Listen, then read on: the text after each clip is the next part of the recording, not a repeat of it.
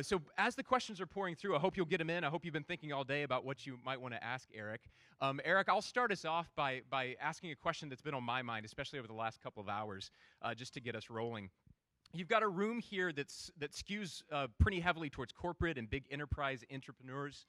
You've also, of course, got government and startups and nonprofits represented as well. But amongst all the sort of differences and collisions of ideas and projects, there's been a kind of constant thread that in the conversations I've been a part of and the ones that I've eavesdropped on without letting you know I was listening to you. And it's the question of how do you tell your innovation story? How do you build a narrative around the effort, and how do you shape it and deliver it to the internal stakeholders to get buy-in? When you're explaining sometimes projects and processes that are unfamiliar to an audience. And Eric, I'm thinking of you and how you've sort of become a master storyteller in your own right over the last many years of telling the lean startup tale. And I wonder if you could kick us off by letting us in on your secrets or your thinking of how you build an innovation narrative in whatever context you might be in. Yeah, I appreciate that. Thanks everybody for coming and for being part of this. Yeah, this topic is very much on my mind because I'm literally, as we speak, in the process of going through the first pass pages of the new manuscript for the new book, which will come out this fall. So I'm like, I've been heads down in writer mode, and now I have to kind of switch gears and start talking again. And of course, storytelling is ostensibly the same when you're writing as when you're speaking, as when you're pitching, as when you're working in PowerPoint. But of course, it's a little bit different depending on the mode. And what I think is really interesting is we're not used to thinking about startup storytelling as easy, because it's really not. I mean, those of you who've ever pitched a venture capitalist or try to raise money, try to tell your story in the press as a new startup, it's excruciatingly difficult, but at least it's very concrete. So when you're trying to pitch for an innovation, like I have an idea for a better mousetrap, here's my idea for, Uber for dogs or Airbnb for drones or whatever the thing is, like whatever your pitch is, at least you're telling a specific concrete story about a specific thing, innovation used as a noun. When we get into innovation as a system, like a lot of folks who come to these events are either startup founders themselves whose company has gone past product market fit and are trying to think about how do I empower the founders that work for me, the entrepreneurs that work for me, to bring that founder's mindset into the whole organization. Some people are trying to reestablish that startup DNA inside an established organization. And some are founders who are just trying to think ahead to anticipate that problem. What we all have in common is we have to try to explain innovation like as a process. So how do I get you to believe, if you're an investor in a public company, if you're an executive dubious about whether a company should or should not invest in an innovation system like Lean Startup, how do I tell you that story? And that's like pitching a startup, but times 1,000 in terms of difficulty, because it's a very abstract question about what are the results going to be. And it requires you to blend in many different specific stories. And as a result, if you look at, I talk to a lot of public company CEOs who are really frustrated because they think they've had innovation happen in their company, but Wall Street won't give them any credit for it. So they can't get their stock price to go up. They can't get investors to anticipate future growth through better earnings multiples, et cetera. And part of the problem is that most people's innovation story is BS. We all know it. The theory is, it's like, what's your theory? Why are you going to have more innovation? We're going to hire the best people and empower them to think more creatively. And it's like, it's like the same dumb platitudes as everybody. So I think the first and most important thing in coming up with an innovation story is having an actual framework that people can relate to that helps them understand why it's going to work. And if you think about that, that really is the same as a startup pitch. I can be as concrete as I want with my whiz-bang demos, but at the end of the day, there's this question, why is this really going to work? Of course, I happen to think Lean Startup is a pretty good framework for answering that question, because we're able to draw on things that people understand, like the scientific method, right? So if I'm operating more scientifically in my innovation approach than somebody else, and you can not only see how that is likely to work, but it might be able to work at scale. If I'm able to incorporate principles from lean manufacturing, from customer development, from agile development, from design thinking, all the different bits and pieces that we draw on as a movement, then that gives you a point of connection to help someone understand. But the second thing that's really important about a story is that it is concrete and sticky and specific. And that's where having a system that is both scientific and rooted in things like minimum viable product is so helpful. Everyone I've seen be successful at enterprise-wide transformation has been able to draw on many specific stories of innovators using these techniques to say, here's a specific situation where this way of thinking worked, and it dramatically cut cycle time. It help this specific customer work better, change the culture of this specific team. So it allows us to be both broad and abstract with our principles and also very concrete and specific with our stories. Fantastic start to the session. Thank you, Eric. And I saw some people writing down Airbnb for drones.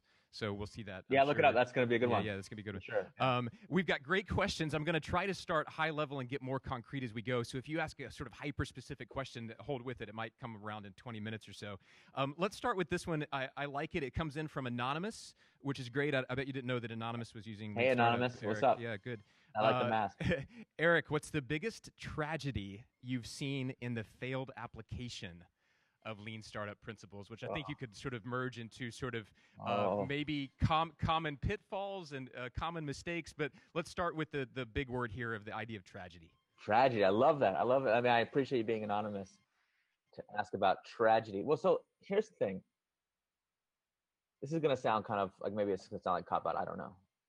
But if we're really being honest with each other, the way that most companies are operated, regular old work is a tragedy. I mean, seriously, the vast majority of people who go into a job every day today, I mean, I meet a lot of them now in my travels, and I love to ask people, how do you know that the work you do every day matters to anybody but your boss?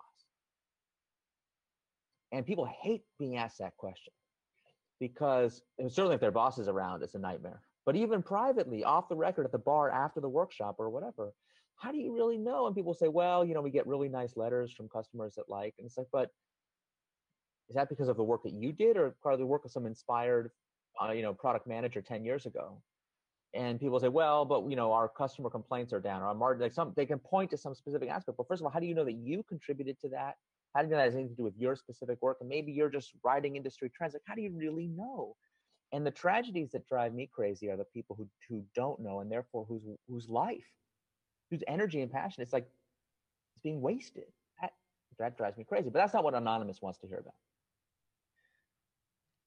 So tragedy. So there are people who try and fail to implement lean startup, but I can't really characterize those as tragedies because the worst case scenario is they wind up where they started. And I've worked with a number of companies where, like, my favorite, I used to think that companies that were really disorganized and chaotic internally would have it be easier to adopt something like lean startup because there's less inertia to overcome. It's like, listen, no one knows what's going on anyway. No one listens to their boss anyway. So there's total freedom to try something new. So I would meet with the team and we would go tell them work in a new way, lean startup, and they get all excited about it. They start to adopt it. I'd come back a few weeks later and say, hey, how's it going? And they say, yeah, well, we were doing lean startup, but then we got excited about this other thing. Someone else walked into our office the next day and said, hey, why didn't you guys do waterfall? And we're like, oh yeah, waterfall, it's so great. So you can't make any progress because every time you do something, like the fact that nobody listens to anybody, there's no way to get the company to adopt anything systematically. It's just up to individual people, and it's a total mess. Those situations are pretty sad.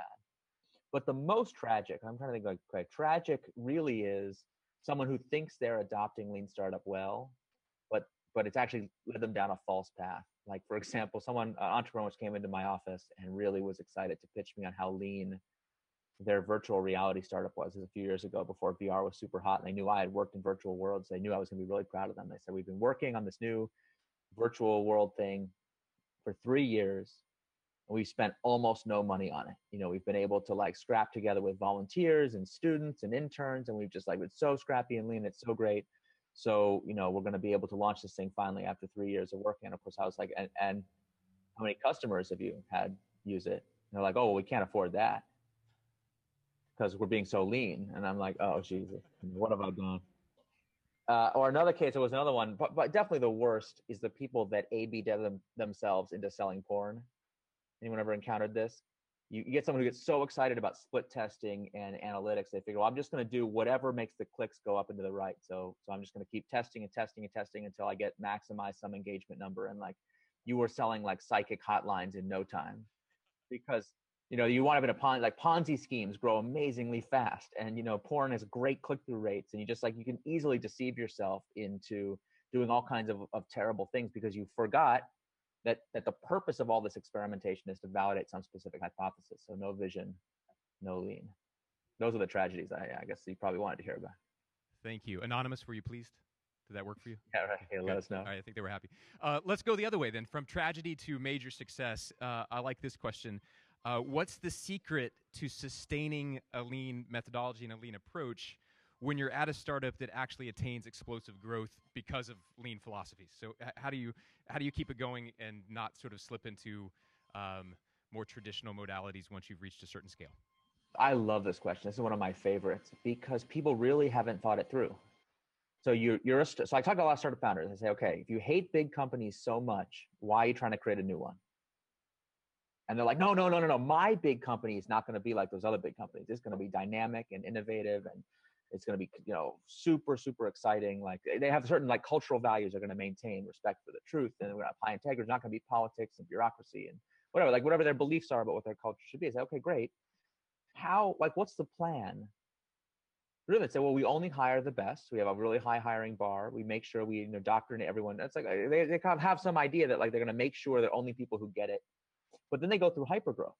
So in hypergrowth, you might go from a 10-person company to a 500-person company, like in 6 months or a year.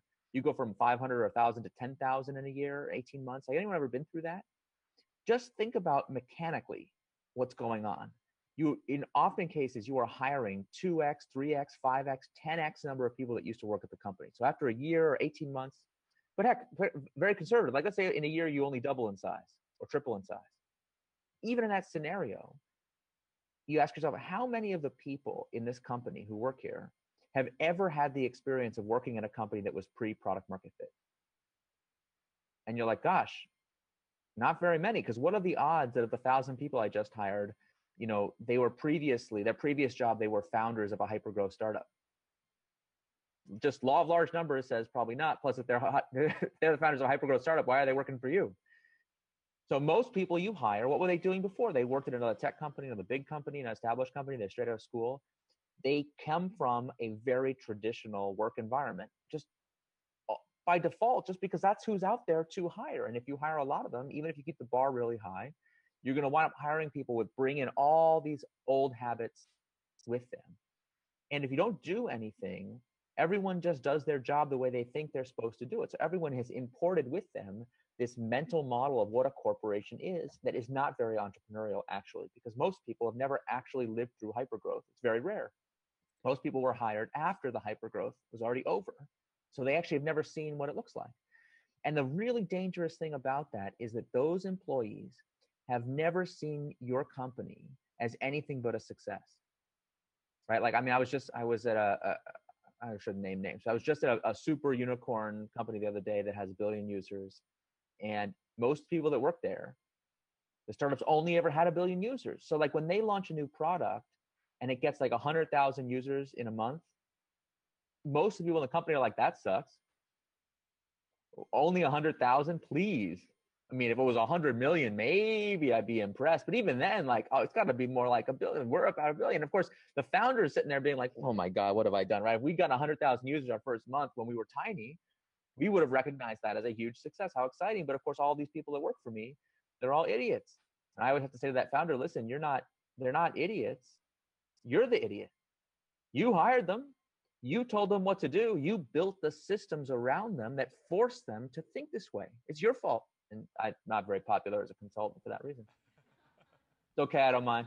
I didn't grow up hoping like, oh, I hope one day I'll be a consultant. That'll be great.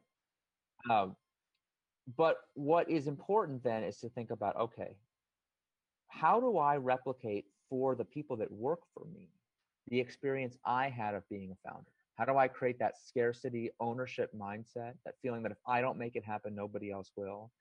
How do I create the funding climate that they need? So I talk a lot in the new book about entitlement funding, the kind of like annual appropriations process that most companies and governments go through compared to the metered funding approach of a venture capitalist. So if you don't really own your own funding, there's no way to have any sense of scarcity about it. Anyway, so there's like a series of practices that are about replicating that experience and framework accountability process system for the employees of the company. Or another way to think about it is to see your established company now as an ecosystem that is comprised of many startups. And you as the CEO no longer as just the entrepreneur who makes things happen. You're also, in a lot of these cases, you're like the board member or investor who holds those other entrepreneurs accountable. And for most entrepreneurs, this is not a very easy thing to do. It's kind of a weird through the looking glass moment because in your own mental model of your own journey, you're always the hero. You're the protagonist who has to overcome those annoying gatekeepers and flatter your board and do all the crap that being an entrepreneur requires. Now all of a sudden you're saying, wait, no, I have to make other people the heroes of their own journey and I'm just the supporting player. Like, that's not that exciting. But let me tell you, it's a lot more exciting than having all the entrepreneurs you hire quit because your company's too bureaucratic. Can I ask one follow-up, Eric? If you Yeah. could give one recommendation for a practice or an exercise or an experiment or some structural element to the company that would challenge the assumption of abundance that you're talking about, how do you challenge the assumptions of abundance when you're just surrounded by abundance? How do you get back that scarcity mentality? Could you give us one tip? Oh yeah, I'll tell you a tip I learned from my friend Todd Park, who was the CTO of the United States, and worked for Barack Obama for many years, was involved in the healthcare.gov rescue, and is a personal hero. And he was one of the pioneers who brought lean startup methods into the deep, deep federal government bureaucracy. I mean, we're talking about the most bureaucratic and political organizations in the world, and like way worse than your company. Okay, much more difficult politics than your company. So Actually, some of those people are maybe in the room right now, so you're yeah, talking right yeah. at Like, shout out to my friends from HHS. Anybody? It's like, because like people complain to me, oh, my company's so political. I'm like, compared to Obamacare, I don't know. I mean, no offense, but like that, these are people who have to do a hard, hard job under very, very difficult conditions, and then don't have any of the tools of private industry. They don't have any equity ownership. They can't just quit on a whim. You can't fight. Like, there's all kinds of private sector practices that are not available because the context is fundamentally one of public service, and yet they still are required to do the job, get it done. So one of the techniques he taught me was, when you're creating an internal startup, you don't always have to make the money be what's scarce. So what it's important is resource scarcity, not financial scarcity. I used to be a big believer you have to give people equity and to really replicate the startup experience exactly. He's like, that doesn't work. But like when he built teams inside of HHS, when he was the CTO of HHS, he would do something where he would get a team together. If he could, he would partner an internal innovator, like a civic servant who'd been there for many years, who had an innovative idea, with someone from the outside. So he liked to bring in outside entrepreneurs or whatever. He would build a cross-functional team as best he could. And then he would tell them, listen, you guys have 90 days to deliver this outcome, whatever the outcome was. So like, you have to stand up this website, you got to figure out this policy, you have to get it done in 90 days. Of course, the first reaction the teams would say is like, oh, that's great. I'm sure in 90 days we can like make a recommendation about who should be in the meeting to convene the stakeholders to decide the plan to do the thing. And he'd be like, yeah, that's not what I'm asking. I'm saying at the end of 90 days, the project team is disbanded unless the thing is accomplished. And if it's accomplished, then you can earn another 90 days. But here's what success looks like. And of course, people would look at him like that's impossible. But then he, the right kind of person would be like, but I can have total freedom during those 90 days. Okay, sold. Let's go. And he built incredible things with these 90-day internal startup teams where like it was not a financial scarcity. Time was scarce resource, and that was just as good. So that's one neat trick that can transform your federal agency. And that sounds like the title of a viral Inc. article. One neat trick. Yeah, that exactly. Can transform One neat good. trick. Good. Thank you for all your questions and also for upvoting the questions that you like. Let's go out of that space, Eric, over to enterprise. The question here, I don't think is meant to be cynical. I think it's truly earnest. Does lean startup actually work in large enterprises? And then they're going to ask for proof. Which companies are furthest along? Can you tell us the story of a company or a couple companies that you think are really nailing it? Listen, I'm more skeptical than you are. Okay, when I first started being asked by big companies to work with them on lean startup, I was just like, why are you calling me? Seriously. Like when I wrote in my book, look, what happened, the way this played out for me personally was I had made this kind of bold pronouncement that a startup is a human institution designed to create something new under conditions of extreme uncertainty, and therefore had nothing to do with size of company, industry, or sector. To me, that was like a fascinating philosophical statement of deductive logic. I was like, look, that's an interesting fact that it has nothing to do with it. And I was like, so therefore this can be used in any kind of company, any size, and I wasn't like, so people would come up to me after talks in the early days and they say, okay, I accept your challenge. And I'd be like, what challenge? They say, well, you said it could work in a big company, and I'm a general manager of a division of new company charged with building new products. And so you got to come over to my company and we got to work on this thing together. And I would say, listen, good luck. Best of luck with that. Right. I mean, that's what I said in the talk, but I gave the talk already. So you're sorry, do you have the information? Like, best of luck. And they said, no, you don't understand. we'd really like you to come and work with some of our teams to help us figure out what to do. And I was like, I don't think I would be really qualified for that. I know working in big companies, I don't know enough about corporate politics and budgetary and all this stuff. I didn't know anything about anything. And they would look at me like, listen, I don't think you're listening to me. I already told you I was a general manager of a division. I got politics covered. Okay. I know how to get budget. Like I can handle all that stuff. And in fact, generally the people that would come up to me were quite visionary, and they had already convinced their CEO to give them a team or a division or some kind of new initiative underway to do some new innovation. And of course, I learned eventually the pattern was like they'd gotten 18 months worth of budget runway to deliver some results. And they always came to me like 9 months in. No one comes to the talk like after 30 days when it's going great. And by 17 months is too late. So it's just long enough for them to realize, wait a minute, what exactly is my team supposed to be doing every day? Because everyone I brought into this new project, I followed all the instructions in the innovator solution. I mean, we got a separate P&L and we're off the corporate bonus. We've done everything right. But the habits of mind, the specific things the team does, everyone's still trained in waterfall, old school management stuff. So everyone's still doing the old stuff. So what should I, and they were interested. How do we implement? So a few corporate visionaries kind of dragged me kicking and screaming to collaborate with them on some of these projects. And I was very skeptical that it would work, but I felt like an obligation to carry through on my boast. I'd said this would work, so it was kind of on me to prove that it would. And I figured, well, at least if it doesn't work, I'll learn something really interesting about the theory. And so all I can tell you is I have personally witnessed it with my own eyes. And I'm trying to write these stories. I wrote some of the stories in the Leader's Guide, and of course in the new book I'll publish a bunch more. Where on multiple occasions I've been accused of engaging in nefarious arts, like drugging the water or using hypnotism. Because what happens is we do this all the time. We do like a 3-day workshop with a team where they come in, their resumes are like 100% corporate lifers who've worked in the most boring industries you can possibly imagine, and the most boring functions within the most boring industries. So like, the finance director of a, energy extraction company, right? Just like you name it, like one person in this room. Sorry, I apologize. Yeah, don't raise your hand. Don't raise your hand. But like, just other people don't realize how interesting it is to be, the IT director for an insurance company or something like that. And you come into those workshops and people would say that here's a team of people that doesn't have a single innovative bone in their body. They don't look the part. This is not startup material. Like, give me a break. And 3 days later, those teams would propose to their own bosses that they get on a plane to go wherever the customer was, even if it's an internal customer. Within 90 days, have an MVP stood up. They're going to iterate once a month, and they like really make the pitch that they're going to do this entrepreneurial thing. And the energy and the vibe and just the like morale of a team like that, it's truly transformative. And then people would look at me like, what's the trick? What did you do? What did you? Yeah, sometimes we bring them out to workshops in San Francisco, and they'd be like, what'd you give them in San Francisco? Make them change to like this radical change. Like they think I put something illicit in the water. And I'm always like, listen, I didn't do anything. What we finally did is allowed people to express their innate creativity by structuring the process of supporting them to do that.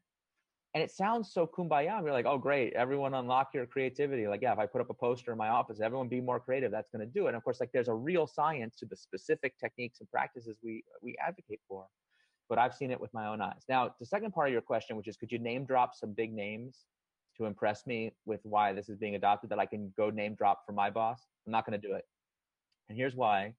I really think companies should speak for themselves. Every business book you read, it's like Apple and Southwest and like the same 5 companies adopt my thing and therefore it's great. And it's all, it's ridiculous. So I try not to do that as much as I can. We put on these events. I mean, every Lean Startup conference we've ever done, the videos are available for free online. You can just go listen to what companies have said in their own words and you judge for yourself if what they're saying sounds legit or not. And like, it's not that hard to do the research to find out. I mean, like this thing has now touched tens of thousands or maybe hundreds of thousands of people. So it's not hard to find people who live through those transformations. But yeah, I've seen it firsthand. It does work. Thank you. All right. I promised that we would get more granular as we go, and I know you have a hard stop at 5:45, Eric. So we'll do one more question, but if you answer it really fast, you can do 2. So this one's on you. Okay? Do I seem like the answering fast type? Yeah, I can go a few minutes late if we got to. I'm sorry, I know. This one's great. The most popular question that's come in: when, if ever, is retention not the right metric for product market fit? And if it isn't, what should you measure instead? Easy for dating sites. You don't want to be on a dating site on a long-term basis. You want off. So customer retention would be terrible. All right, you win. You get another one because you did so well with that one. Good job. Let's do a couple personal questions because the people in this room, I don't know if you're like me, you don't get to hang out with Eric Ries very often. So what's on your must-read business book list? Or I'll tweak the question a bit. Are you reading anything right now? Have you read anything lately that really impressed you or inspired you or that you've walked away and kept thinking about?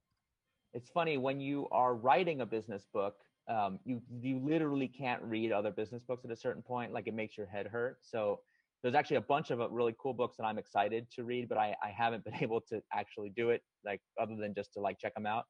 Um, and so I have to read in other genres. So like my reading has all been like, I think almost been 100% sci-fi of late. Really enjoyed John Scalzi's new book. But yeah, no, not anything that will help you in business. He's kind of a nut, but he's a very, very innovative one. He's also a great Twitter personality. So if you don't follow John Scalzi, you should follow him. Definitely a lot of fun to follow on Twitter for sure, and deals with trolls better than most of us. So Indeed. we can all learn something from him. I want to ask you one question because I think we've got 4 minutes left before we got to let you go. And it actually ties to what you just said about Twitter trolls.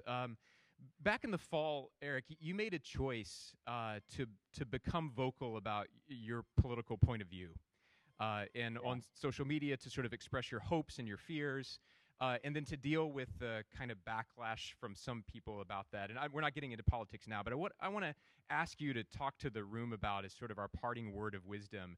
Everybody in this room is in a highly politically charged atmosphere, whether it's a nonprofit or government entity or some big enterprise. And I know that the people in this room that I've spoken to grapple with how to be transparent and authentic while also being these agents of change. And I wonder if you could give us your point of view, Eric, is sort of how do you do that? How do you balance the sort of authenticity with the burden of leadership and of advocacy that you have to take on when you are driving forward a lean approach inside an organization or any kind of team? Yeah, this is a very hard question. And listen, I took what I said last fall very seriously. I got a lot of hate mail about it, as you can imagine, and not always with the greatest grammar, punctuation in the hate mail. But I took it and I did my best to reply. Anyone who was not abusive in their hate mail, I tried to write them back and say, listen, I appreciate your point of view, and I think they have a point, right? When you give someone a platform, you give their attention, you don't want to feel like they're doing something that's at odds with your own values. And it's why in most business situations and most leadership situations, we keep our politics to ourselves, because we generally feel like we're operating in an environment of goodwill where there's legitimacy to all sides, and it's not one of those moments when we have to really be polarized. And I finally came to the conclusion last fall, and I've certainly felt since then, that this is just not one of those times, and therefore it requires extraordinary action. But even I find that disturbing. I mean, I think it's easy to kind of be ideological and think that we're always at the precipice of tragedy, and I think that is a mistake. So one thing I would say is that when you're going to be authentic, like, there's no way to be authentically ideological.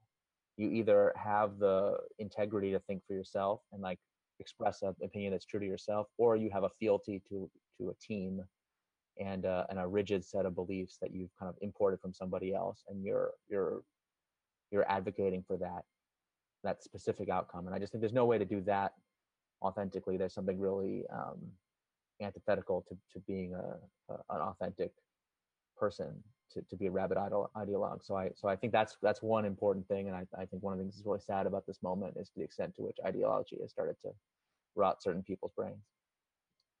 But in the terms of the question about leadership and lean transformation and everything, like, this is a way bigger problem than politics that we face right now, and I think all of us are really called to play a role in it.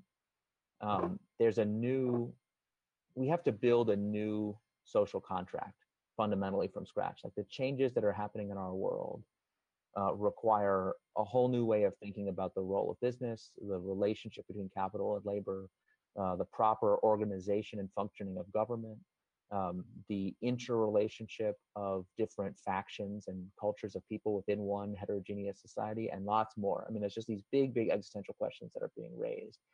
And I feel like our grandparents had to go through this in the most wrenching and violent way possible to forge the civic contract that we inherited and that has kind of gotten stale on our watch. Like, and so we as a generation of leaders are called upon to help forge a new one, to take the advantage of technology, turn technology and social media and all of the potential things that are coming down the pipe, automation. Um, I mean, we laugh about drones and Bitcoin, all that stuff, but like decentralized autonomous corporations are coming. There's all stuff is coming. True machine learning, for white collar jobs is here. So we have to take that and turn it into something that works and drives broadly shared prosperity for everybody, or we are going to absolutely be shredded by demagogues and polarization and eventually war and self-destruction. Like, we really have to face that choice. And we can't wait for some other politician to solve that problem. That's going to be a problem that every civic leader in every field, every industry, every sector has got to stand up and say, this is what our new civic religion is going to be. And I think we know what those values are. We have to stand up for truth telling and integrity. We have to stand up for broadly shared prosperity. We have to stand up for a massive investment in public goods that benefit everybody. We know that that's required for people to resist the call of demagoguery in every civilization. But we also have to stand up for science itself, for scientific-based policy, decision-making, management, science, as well as, and this is where I think we, especially in the Lean Startup movement, have a role to play. We have to stand up for the principle that entrepreneurial opportunity is owed to every citizen.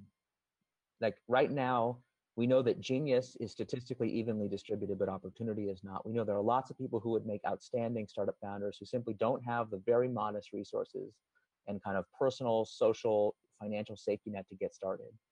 We know that. So we know that the number of startups that are being created is a tiny fraction of what it could be if we lived in a more just and more meritocratic society. So we as a movement, I don't think entrepreneurship is the sole solution to this problem, but we have a role to play in forging that new contract, in kind of building that new civic religion and kind of standing up for the principle that a more scientific, modern management system benefits everybody.